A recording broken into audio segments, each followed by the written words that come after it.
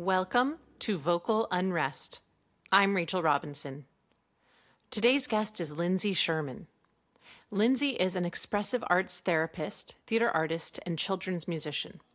She grew up in New York and moved to Vancouver, British Columbia in 2019. Her formal education includes a certification in expressive arts therapy, a BFA in theater arts, and she is currently working towards her master's in expressive arts therapy. Lindsay works as a therapist and creative arts facilitator with people of all ages, exploring all creative practices for the purposes of healing and growth. She often works with young children and caregivers, leading music and sing-along groups. Lindsay writes original music for children, always following the imaginative play that naturally emerges in music time. Lindsay has also worked professionally as a performer and director on various projects which explore theater, advocating for social change and mental health awareness. Since her childhood, singing and theater offered her confidence, community, and a deeper sense of self. As an artist and a therapist, she wishes to offer opportunities for joy and connection through collaborative explorations of all arts practices.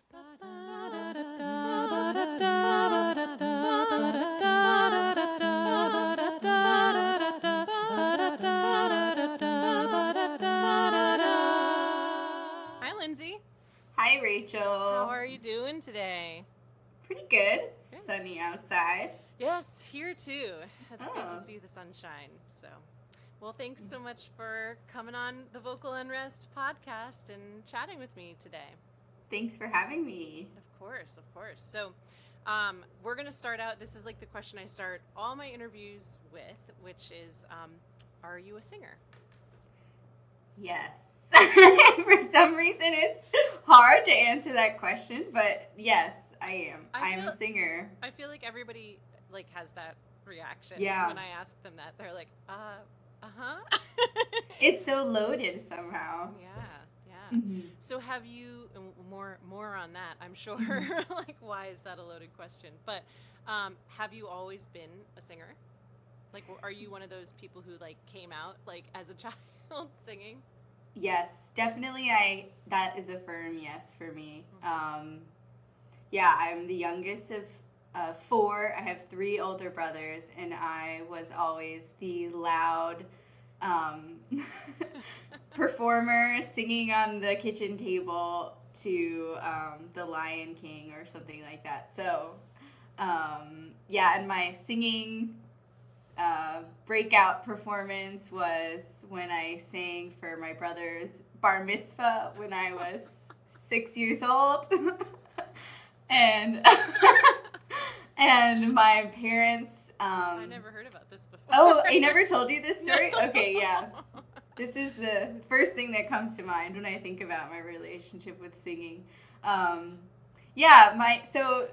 I believe that my dad can sing, but he doesn't think he can sing. But in my parents' minds, they can't sing, so they didn't believe that I would be able to be a singer when I was young. So I was practicing every night to perform at my brother's bar mitzvah, and for maybe 5 months, a year, I don't know, a really long time. And my parents were trying to convince me not to do the performance this whole time. What were you singing? I was singing You've Got a Friend in Me from Toy Story 2, which is the jazzy version that the penguin sings, if you know that version. Of course. It was more of an up tempo. Yes. I can hear Randy Newman in my head. Yeah. No, take that one out of your head. Okay. But anyway, I didn't listen to them, and I did the performance. I even spilt ketchup on my dress before I did the performance, and that was the final thing my mom tried to use to convince me not to do it, because she was like, "You have ketchup on your dress. You can't do it." But then I did it, and it was the performance of a lifetime. And then from there on out, I was in theater and singing classes. So that's what it took to like convince your parents. Like they like saw the light at that moment, and Yeah. they were like, "Okay, this is for real now."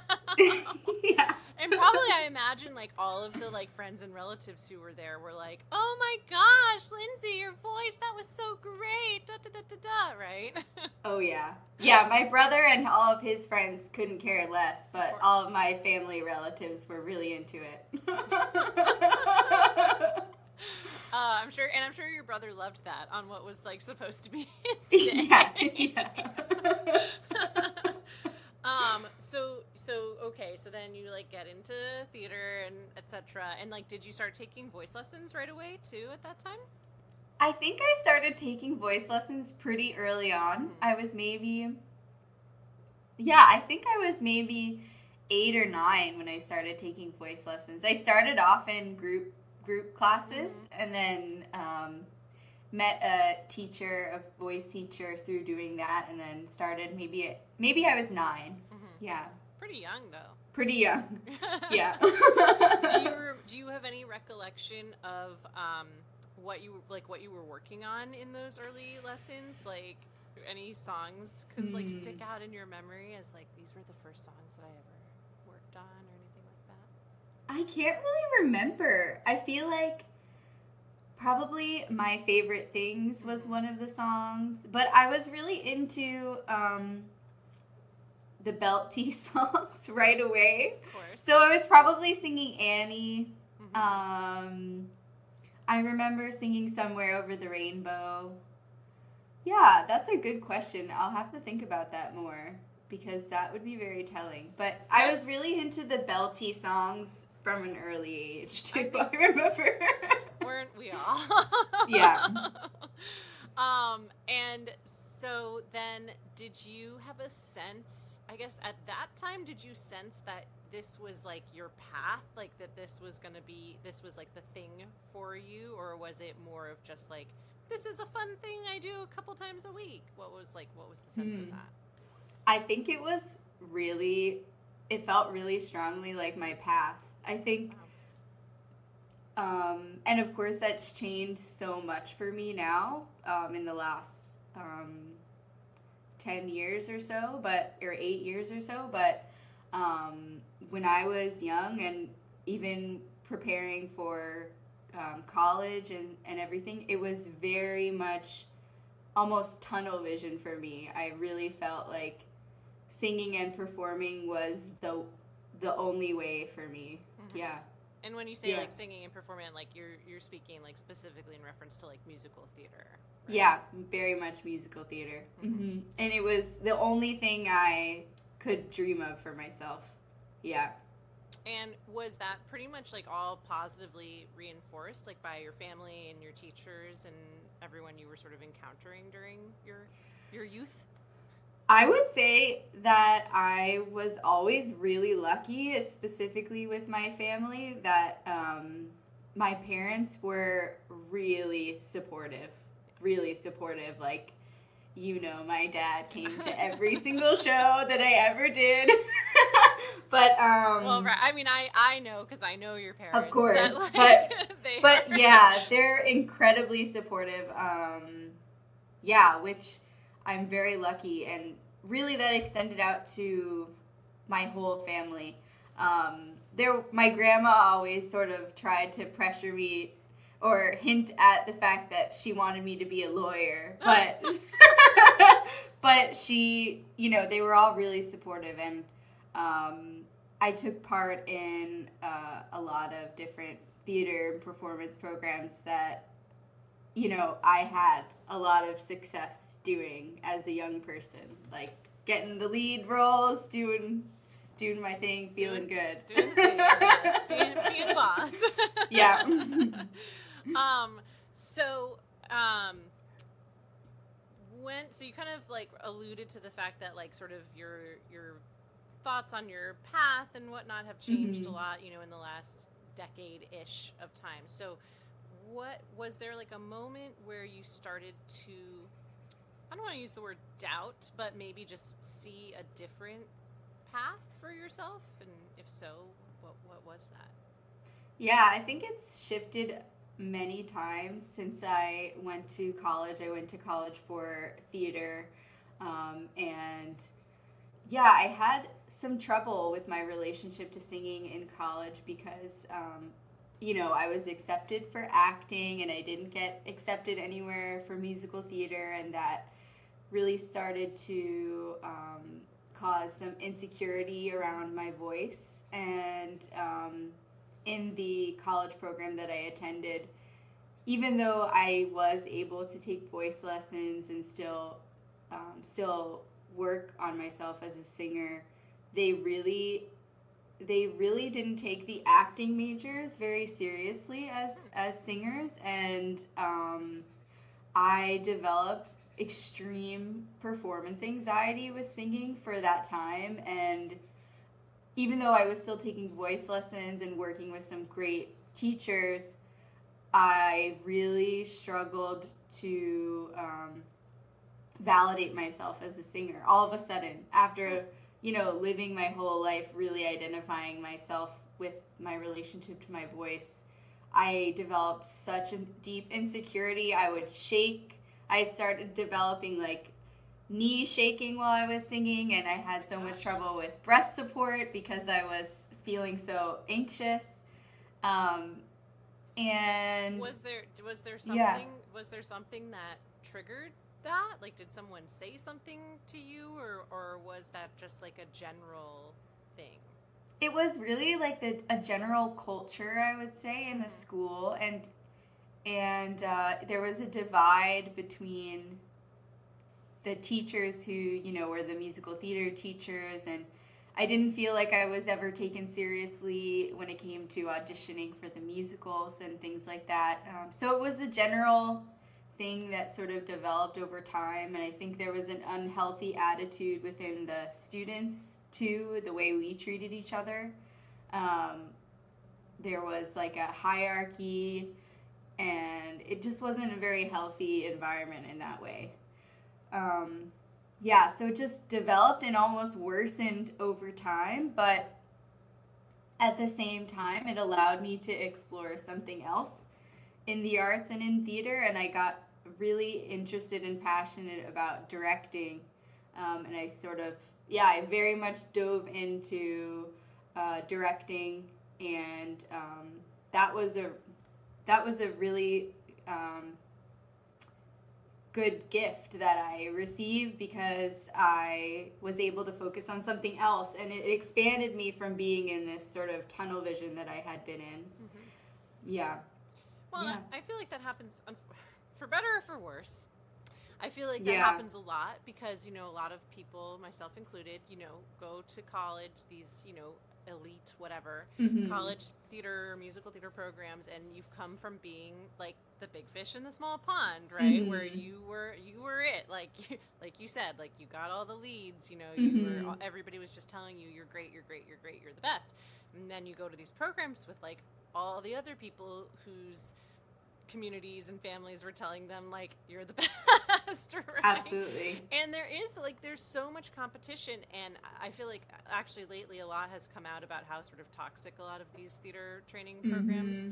are, which they certainly are, and because there's all this, as you said, competition between students, between programs, Mm-hmm. and it is definitely not healthy, and also really not reflective of what theater is, because theater is supposed to be this like collaborative art form, and yet like these training programs kind of make it the opposite of that, which is very, very strange. But like you said, it allowed you, or forced you, I guess, in some ways maybe to Yeah. explore some other sides of theater and other facets of like what you could do Mm-hmm. as an artist. So did you stop singing? I mean, you said you kept on taking voice lessons, right, for a time, or was there a point there where you kind of did you ever consider just like, I'm not gonna sing anymore? I think that it was something I did have the ability to keep singing, but it was more sort of behind closed doors, and I didn't have the same comfortability to share it with others. in the same way that I did before. So it became something that I think I was doing for myself. And then I also started to get feedback from the voice teachers that I was working with that my voice was maybe a little bit more classical, a little more operatic sounding. So I started to explore that side of my voice a bit more, thinking, well, maybe musical theater isn't the right fit for me. Maybe I need to explore opera. And I dabbled in that a little bit. But it was still difficult for me to really share it with others. So it just became like this sticky part of myself. But I would never really stopped.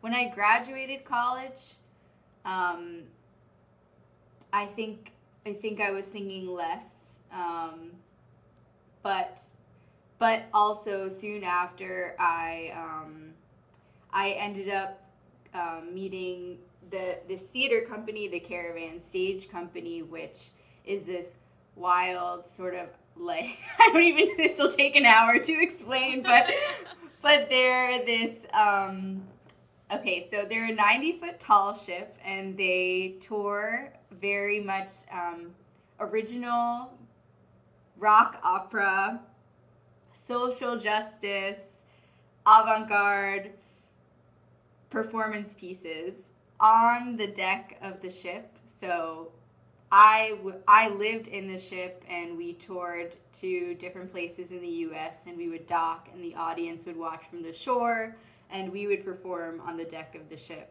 And this was when I really reconnected to my voice, because the music was such bizarre, unique material, but somehow it was like this combination of classical and musical theater that I felt I could really sink into. And it was also really, at least the roles that I was playing, I was literally 60 feet on this platform, 60 feet above the deck. So it was really grandiose, and just I had to really go for it, because it was so large scale that I think it allowed me to just jump in and go for it, and start to get over these insecurities that I was having. Like, if I can perform 60 feet off of the deck of a 90-foot tall ship in a huge mask on my head, like, I can do it. I can do it again, you know? So. Absolutely. That's amazing.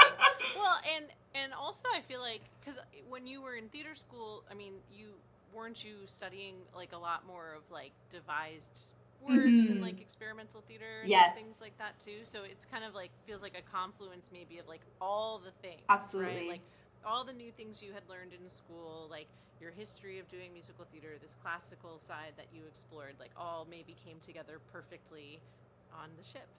Absolutely. Yeah, absolutely. Yeah, I became very drawn into experimental theater and theater for the purpose of change, for the purpose of social justice, and it was amazing to be able to have an experience like that brought it all together. Yeah, and that started to lead me, I think, on the path where I am now. But many steps along the way. Yeah. And still going. Ongoing forever, yeah. and ever and ever. So can you speak a little bit about the work that you're doing now, currently? Yeah, so right now, this last year, I actually went back to school to become certified as an expressive arts therapist. And this became really attractive to me, because it's even more so the confluence of all of these different aspects of the arts that I find to be really exciting for myself personally, and also how I observe the arts as being beneficial and supportive and powerful for others. at different points in my life. So expressive arts therapy is really an arts-based approach to healing. So it can be used in therapy or group workshops, group therapy. They also use expressive arts for peace conflict transformation, so in peace building between communities or within communities. So it has a lot of context, which I'm really interested in. And we use all mediums of art. So music, singing, movement, theater, visual arts, and nature-based arts. So really taking in all of these different creative practices and adapting to the needs of the client or the needs of the group that we're working with. So yeah, I basically found that from college and onward, my interest in singing and my interest in the arts started to just keep expanding further and further and further. And then it somehow landed me here. So I spend a lot of time working with, over the last couple of years, I've worked a lot with young children and music. So I facilitate music groups for children 0 to 7 and their families, both online and a little bit in person again these days. And I'm also currently working with teachers through the arts and journaling, things like that. And I'm going to be working more so in person with people of all ages through the arts. And yeah, it's been interesting the last year exploring the concept of our relationship to our voice, singing and not singing, and how there's so much that lives in there when it comes to our healing. And that's just something that's part of this work that I'm interested in exploring even more. Yeah. And you are like singing and writing original music as well, right? Yeah, so I'm also a children's musician, and I've been basically since my niece was born, which was 4 years ago. I started writing original music for kids, and I play the ukulele, and that was another aspect of how I was able to really connect with my voice through writing songs with the ukulele. It allowed me to relax into my voice a bit more. Yeah, and I write music on the ukulele, and I always integrate those songs into my classes with kids, and that's been really fun. So when did you start? When did you start doing this, or when did you start playing the ukulele? And like, did you always write songs? Like, have you always made up songs, or is that something like a skill that developed later on? It definitely came with the ukulele, and that started when I was living on the 90-foot tall ship theater boat. I started playing the ukulele. There was always a lot of instrument playing with the company there. So I started learning from a woman who lived on the boat and was working in the company.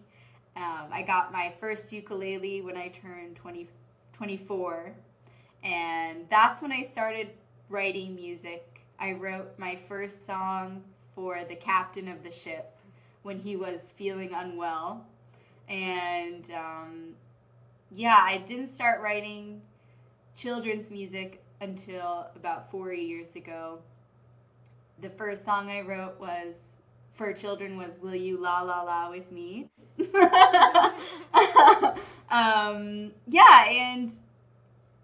I think it's been interesting how it's evolved, writing songs for kids, writing sort of my own songs. I wrote, I feel very inspired by Emily Dickinson, so I took, I think, maybe 8 poems, and I adapted them into songs on the ukulele. That was one of the first sort of projects I did.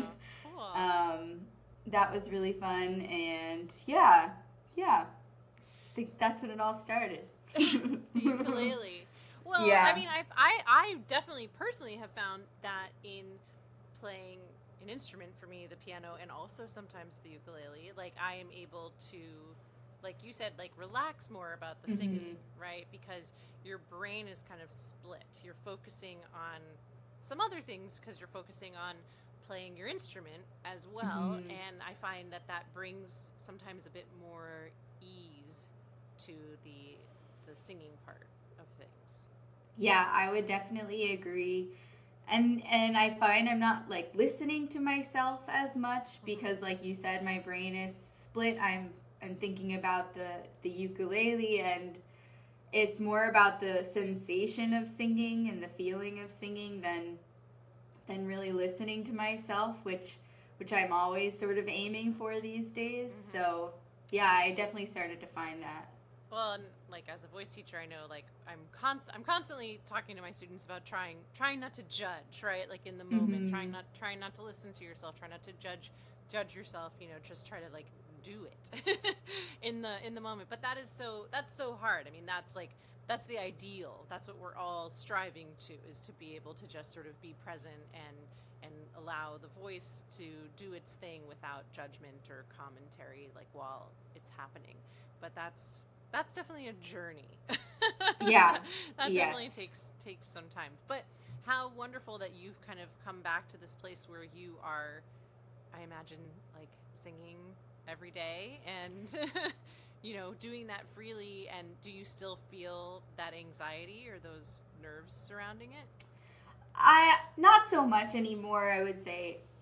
It definitely I started taking singing lessons again, voice lessons again recently, and so I wouldn't say I have the same anxiety, especially around performance. I don't really have that kind of performance anxiety anymore.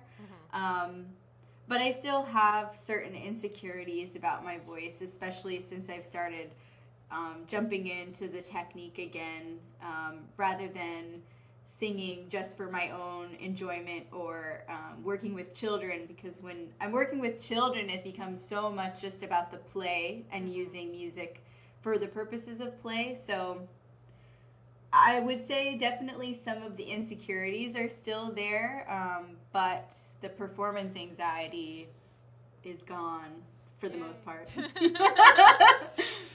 Hallelujah. Yes. What prompted you to want to go back to voice lessons at this point? Yeah, I think that I'm really curious about exploring singing and the relationship to the voice in my healing practices for myself and with other people. And so I wanted to start taking voice lessons again so that I could really learn about my own relationship to my voice in a deeper way, and feel like that the space is being held by another person, and also it allows me to be held accountable, so that I'm really like diving in mindfully instead of just kind of.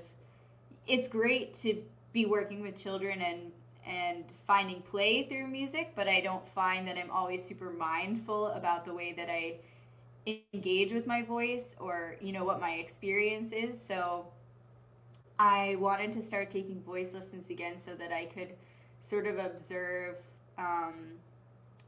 just what my relationship is to it, and observe the sensations of my voice and how that feels in my body. And it's been a few years since I've taken voice lessons, so I started working with a friend who actually also worked on the Caravan, the 90-foot tall ship, and it's been so nice. It keeps on coming back to It the keeps on Caravan.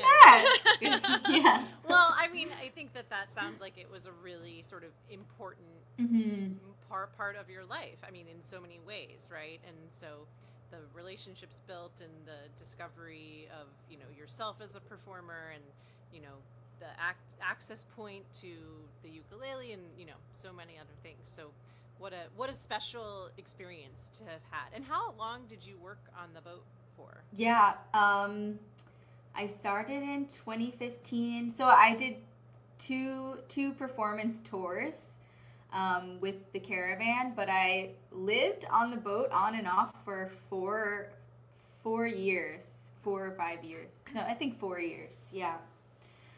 So long relationship with them, and just being there, it's really like living in an alternative world. And it's sort of like even when I wasn't part of a performance tour, I felt like I was an artist in residence there, because you can really allow yourself to write music and be creative, even though I'm working in other ways on the boat. Yeah, it was like an artist in residence opportunity, and the whole theater company was built like, something I find so inspiring about this theater company is that they had a dream. These two founders, they had a dream, and they actually made it happen. And I think that was always really inspiring, and just allowed me to be super creative while I was there. Yeah.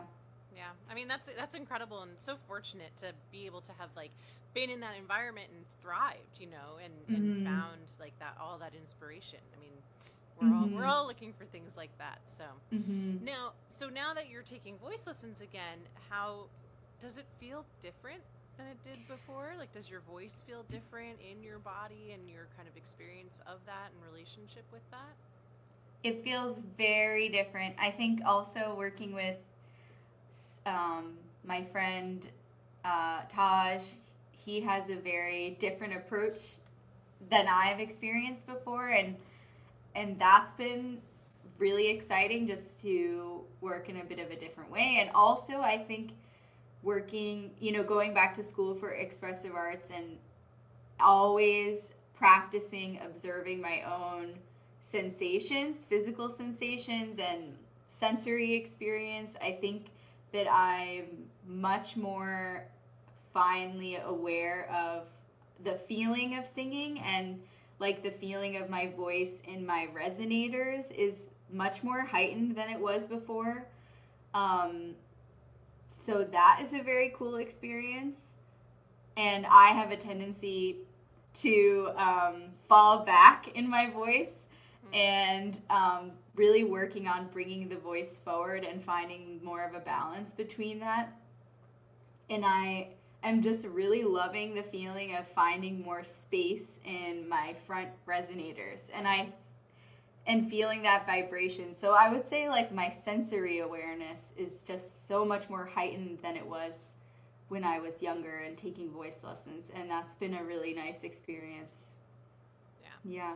Well, and I think also like there's so much that goes into that, right? I mean, we as singers, we continue learning and practicing. It's really like yoga. It is like a practice, right? And I think it is lifelong, because when your body is the instrument, your awareness of that, I think, grows, as we grow, and is heightened, through your own experience, and, as we age, and, just are like more in tune with everything with ourselves, right? Which is so hard to be when you're a teenager, or a young really young adult, because you're just sort of like everything is changing, and you're just kind of rolling along with it. And then as we get a little older, and we start to kind of like center into ourselves too, I think that helps with like the awareness of the instrument and all of that as well. Yeah, definitely. Yeah, absolutely. I think when I was younger, it was very, very much like listening to myself and wanting to sound a certain way, like listening to recordings of Sutton Foster and like listening to myself and trying to sound like her, and it distracted me from the physical experience of singing that I'm able to find a little bit more of now, for sure. Right, being aware of like what your voice feels like, and being in tune with that, and striving to find your natural voice, right, as opposed to trying to sound like Sutton Foster or whoever else. We all idolize. We all have someone. Growing up, Julie Andrews. So yes. yeah, exactly. That's really cool. Do you have a sense of sort of like, well, nobody has a sense of what the future holds, but do you have a sense of where you would like to see this all kind of go with your current work and studies, and Mm-hmm. Sort of speaking of the caravan and people who had like a dream that they made a reality, do you have like a dream that you would like to see all this fuse into? I have lots of little and big dreams for sure. I'm still finding them, but I really like to record a children's album. I think that's something that I wanted to do for a long time, and that's definitely a dream that I have that I think I can make happen. Yeah, definitely. I just need to take the next step. I have lots of original music that I'd like to record. So that's one thing. And this doesn't feel super tangible to me yet, but I think that I think that in expressive arts and working with people in therapy, using the arts, singing always feels like one of the hardest mediums to work with, to bring into my sessions, because there's often a lot to unpack when it comes to people's relationship with their voice. And singing, they feel like they can't do it, they're not a singer, they are tone deaf, or there's a lot of insecurities that come with that. And so I just wonder how I can bring the modality of singing into sessions in a way that feels accessible, because I do think that could be a really powerful experience. So I just am holding that question right now as to how I can do that, because it always seems like the hardest to tap into. Yeah, definitely. I mean, I'm super fascinated by that as well, clearly, hence the podcast. Yeah. So that is definitely something I would love to continue talking to you about as the future unfolds. I'm curious, like in your work and in your studies, have you sort of done any more scientific based sort of study or research on that, or like why people feel that way or are scared? To be honest, I haven't done a lot of scientific research around it, but I'd be interested in doing more. Yeah. Me too. I was doing a class like a year ago. I mean, like right before everything shut down, and it was a class for, I'd say, people who identified as singers or actors. It was a theater class at Berkeley Rep, and the co-instructor, she had people do an exercise where it was like write down just sort of something about how your week has been going or your day, and then I was like the musical director, so I played like a little improv-y piano, and then like they each were to come up and kind of sing it, right? Like sing your experience, and it's so hard. I mean, even for people who identify as singers or performers, I mean, I think being personal is really difficult, and then being personal through song is even more difficult because singing is already so personal, and so you end up having to be super vulnerable in that kind of a situation. But we look back at sort of our older cultures, and practices. There's so much of a history of singing and music, and people just singing, for expression and joy and without judgment. And I think that's something we have to, try to bring back in a cultural, like a big, this is like big cultural shifts, but I think recorded music is great, but also has made us so much more judgmental of what we sound like, whereas before, when there weren't records, or digital recordings of professional singers, everybody used to sit around at home and play instruments and sing. Right? It's such a different experience when it's in person, because when it's recorded, it can often feel like a two-dimensional experience, but when you're in person, it's more of a physical experience, and you can actually feel like these levels of vibrations, and that connects between everyone, and it's just wildly different. Yeah. So anyway, that's a larger conversation about how we're all so messed up, and cultural shifts surrounding our voices, and and all that good stuff, all that great stuff.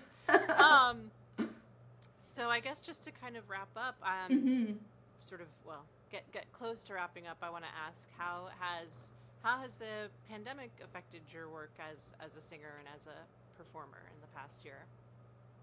I think really I've been singing more. When I really think about it, I think I've been singing more because, I started working virtually with children when the pandemic started. I was offering a free Facebook Live music time and art time for children, and that boosted my music writing for kids, and I was singing very often, and then I started leading that music class for families once a week here in Vancouver, and taking voice lessons again. I think maybe I wouldn't have been so inspired to take voice lessons again if I hadn't had this much spaciousness, I'll say. So I think that I've actually had a big reconnection to my voice in the last year. So that's been another pandemic blessing. Something like that. Yes, silver lining is a better way to say it. It is amazing, and I think a lot of people have had that experience or similar experiences with having a little bit more time and space, as we all pretty much have had in the past year, with less running around and whatnot, has allowed us to reconnect with parts of ourselves that were maybe not getting enough attention, or that we always said we would, right? Like, I'm gonna do this eventually if I have time, and now I have time. So exactly, that's exactly the feeling, because it was something in my head forever, this, in the last couple of years. Oh, I want to take voice lessons again, but blah blah blah, and there was really no excuse for myself, so I started doing it, and I was just looking for something to feel good, and when I sing, it just makes me feel so much better. It makes my day good, and I was looking for anything to just feel that, like, joy, and I knew that singing was going to be the thing that would be that for me, and it is. So, yeah. And always will be, hopefully. Right? Yeah. As you go on, as the journey continues and the work continues, that you can always come back to that. And I find it so telling too that even when we were talking about sort of some of the challenges that you faced, like during your college years, that you said, well, I was still singing for myself. That was always a part of you, even when you were not feeling confident enough to do that. Do it for others at that time. That it was still something you did for yourself. Yeah, thank you for pointing that out. And I think that is like the most important thing for me at this point, that as long as I'm doing it for myself, then that's good. And that feels good. Yes, absolutely. Okay, and so then to sort of get to sort of my last question is just if you had any advice for for a young singer, or like your younger self, just sort of regarding your relationship with the voice and how it all has changed. Is there anything you would tell like the young version of yourself? Yeah, I think that I think if I'm thinking about myself, I think I took myself too seriously when it came to singing, and I did a lot of forcing and a lot of pushing and a lot of trying to put myself in a little box, or a lot of listening to myself. And I think that I felt like I had to sound a certain way, and I guess the main thing I would say is, it's supposed to be fun, and focus on the fun, and you don't need to take yourself too seriously. Do it because it feels good. Yeah. Perfect. Yeah. Yeah.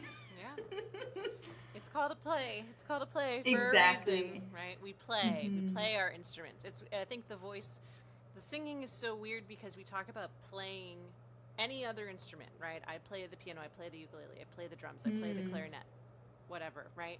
But we don't say I'm going to play my voice, right? We're just like, I'm singing. And it has a different, Yeah. there's a different weight to it. But I think the more that we remember that it's still an instrument and it's something to play and, you know, play, have fun with, the more successful and free we end up being. Yeah. Yeah, that word free is really important, definitely. Yeah, I never thought about that with the word play, and you don't play the voice necessarily, or I'm going to start playing the voice then. I forget, and then I get reminded every so often. When I switched voice teachers in college, my second voice teacher at our very first lesson said, "Let's play," and it was like mind blowing, right? And then just last week, actually, I'm taking a class right now, and the teacher kind of brought this up about play, and I was like, "Yes, this is a it's good all reminder." about the play. Yes. Yep. And so lucky that you kind of are embracing that too with your work with, you know, your expressive arts therapy and working with children, you know, and finding that in the midst of all this and helping others find that as well for themselves, you know, starting from those early childhood developmental years, which is so important. Yeah, it always comes back to that word play for me, because with play, I feel like you can really find the ease that you were talking about. Yeah. Lindsay, thank you so much. Thank you. This has been such a great conversation and just good to connect with you and hear about your work and journey as a singer. I really appreciate it. Thank you, Rachel. This was so nice. Thank you so much to Lindsay for joining me today, and thank you to all of you for listening. To learn more about Vocal Unrest and all of our past and future guests, you can visit vocalunrest.com.